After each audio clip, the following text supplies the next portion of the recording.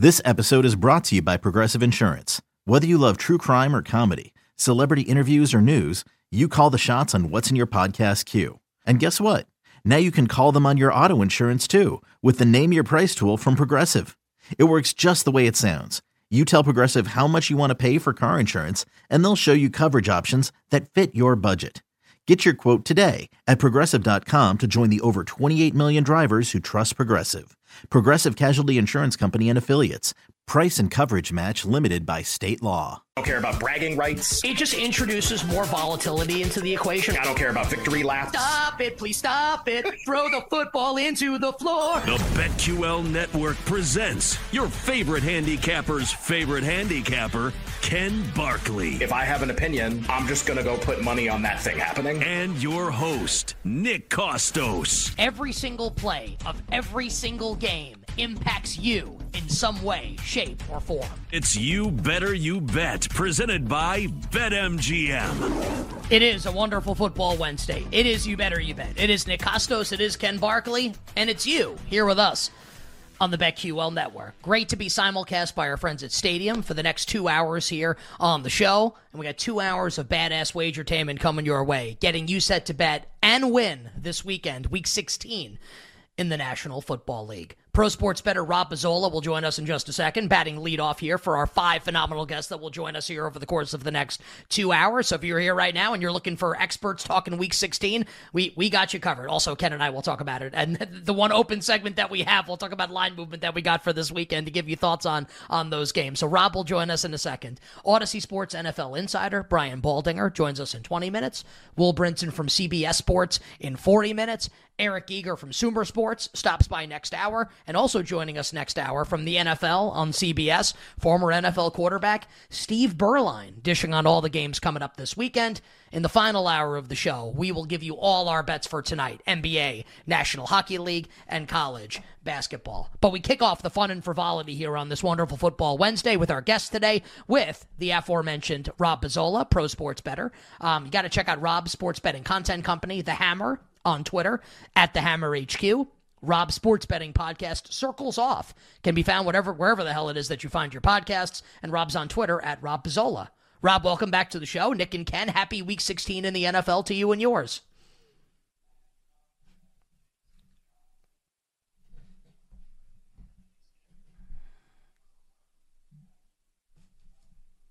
I love this time of year. Get the Saturday games as well. Honestly, a lot of interesting matchups as well as this season's headed towards the playoffs. So very much looking forward to this week.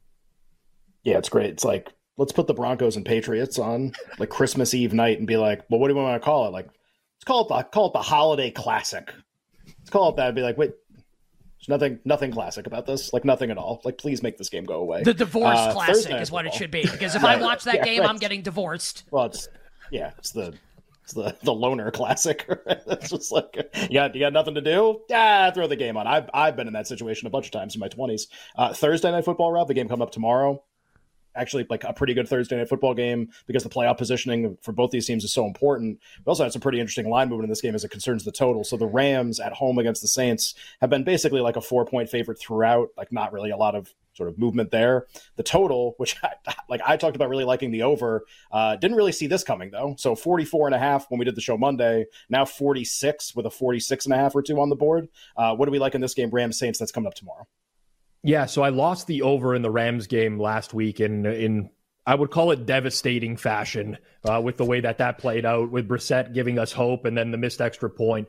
But I'm kind of going back to it this week. I think the Rams very much profile as an over team. I made this game 47 on the total, so I still think there's value at 46. You get some positive injury news in Chris Olave for the New Orleans Saints today.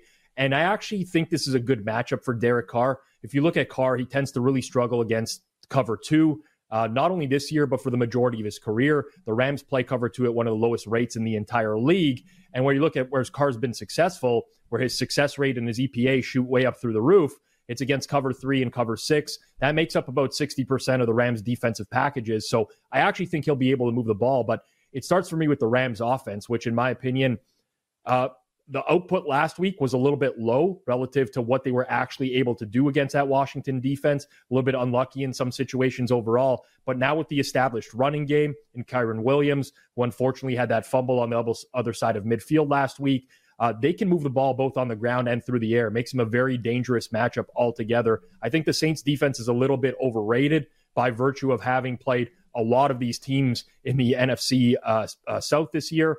And ultimately, I think this number is just a little bit short. So I'm expecting points on Thursday Night Football. I like the over here. All right, so Rob on the over coming up with the Saints and the Rams on Thursday. Let's move to, looking at the games here. Yeah, let's move to Sunday's slate of games here. And Arthur Smith, a desperate coach, making another desperate move, benching his hand-picked franchise quarterback for the second time in like 6 weeks. You think this guy's feeling the heat a little bit? And he should be. He's a moron. Anyway, Taylor Heineke is going to start on Sunday for the Falcons against the Indianapolis Colts. And as you might imagine, bullishness in the betting market towards Atlanta and on the total as well, because it's not Desmond Ridder starting at quarterback. Total now sitting at 44.5, been bet up a little bit, Rob, since the announcement came in that Heineke would play. Atlanta's now a short home favorite, about -1 against Gardner Minshew, Shane Steichen, and the Colts. What's your bet for this game? Yeah, the difference between 44 and 44.5 is significant, with 44 being a key number for totals. With that said, I still like the over here. I know it's kind of repetitive. Everyone's like, you guys have talked about a lot this season with the Shane Steichen overs. They run a lot of plays. They play quickly. But it never really manifested itself into like these big market adjustments. And I think this is another strong matchup for Gardner Minshew, who struggled in the elements this year, but whenever he's played indoors, has put up big numbers. Atlanta plays a very high rate of cover 6. Minshew top 5 EPA in the league in both EPA and success rate, against that type of defense. The way to beat Gardner Minshew, and some teams have done this so far this year, is play a lot of cover 3. That's where he really struggles, but Atlanta plays that at one of the lowest rates in the entire league. So I do think Indy's going to move the ball. You possibly get Pittman in the lineup as well, which I didn't even expect to be possible after that hit last week, but positive injury news there as well. Atlanta on the other side of things, Heineke has a plus matchup. You look at what's hampered Atlanta, the right side of their offensive line, injuries there. Indianapolis doesn't generate a ton of pressure. They're not the team that's going to be able to exploit that with these amazing edge rushers. They play a lot of cover 3, more than any other team in the entire league. And historically, this is the defense that Taylor Heineke has the most success against as well. So I think this one is a little bit low. You always worry about the Atlanta games with them just possibly running the ball a million times and the clock keeps ticking. But Indy plays fast. It offsets a lot of that. I think that this number should be higher. Rob, some other interesting games coming up on Sunday. We talked a little bit about Detroit, Minnesota earlier in the week. And I kind of said, like, I'm curious if these Detroit threes will kind of get away from me a little bit, opened with them as a 3-point road favorite against Minnesota. The answer is like kind of, but not really. It's just a lot of really heavily juiced threes. Like that's basically what it is. There's like one place that has 3.5 juice toward Minnesota. So like some interest in the Lions, but we're talking about like maybe 5 cents versus the market that we were talking about on Monday. So Lions off the huge win over Denver, just like blew them out of the water. 3, but heavily juiced on the road against Minnesota, who we assume will start Nick Mullins at quarterback. Again, the total in the game is 47. What do we like here? Yeah, so I bet the Lions last week, and a lot of that was the stylistic matchup. It's not to pat myself on the back. It's more so that Denver's a big-time cover 3 defense. What the Lions do poorly on defense, give up a lot of explosive plays. That's not something the Broncos can take advantage of necessarily because they just want to run the ball and play very safe. Sean Payton knows their limitations on offense. I actually think it's a very bad matchup for Detroit. I really like Minnesota in this game, both at this price and on the money line prices right now. I'd take anything, honestly, plus 120 or higher on the money line.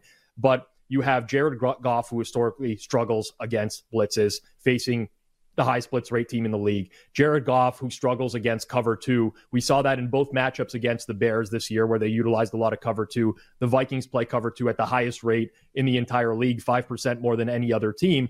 And also one thing that's kind of going under the radar, it's very weird. Like the Vikings defense and what they've done there, has been amazing because they have this high blitz rate. They also have the highest rate in the league where they only rush 3. So it's very boomer bust and they confuse opposing quarterbacks. Jared Goff's EPA when facing 3-man rushes over the course of his career is terrible as well. So I like that matchup. And on the other side of things, I trust Minnesota's offense to move the ball on Detroit's defense a whole lot more than Denver's. They have way more explosive players in Justin Jefferson, Jordan Addison. I think TJ Hawkinson's due for a big game here. They now have established the running game with Ty Chandler as well. You look at what the Lions were struggling with on defense. These were teams like New Orleans, Chicago, teams that typically don't put up big offensive outputs that were still able to move the ball on them.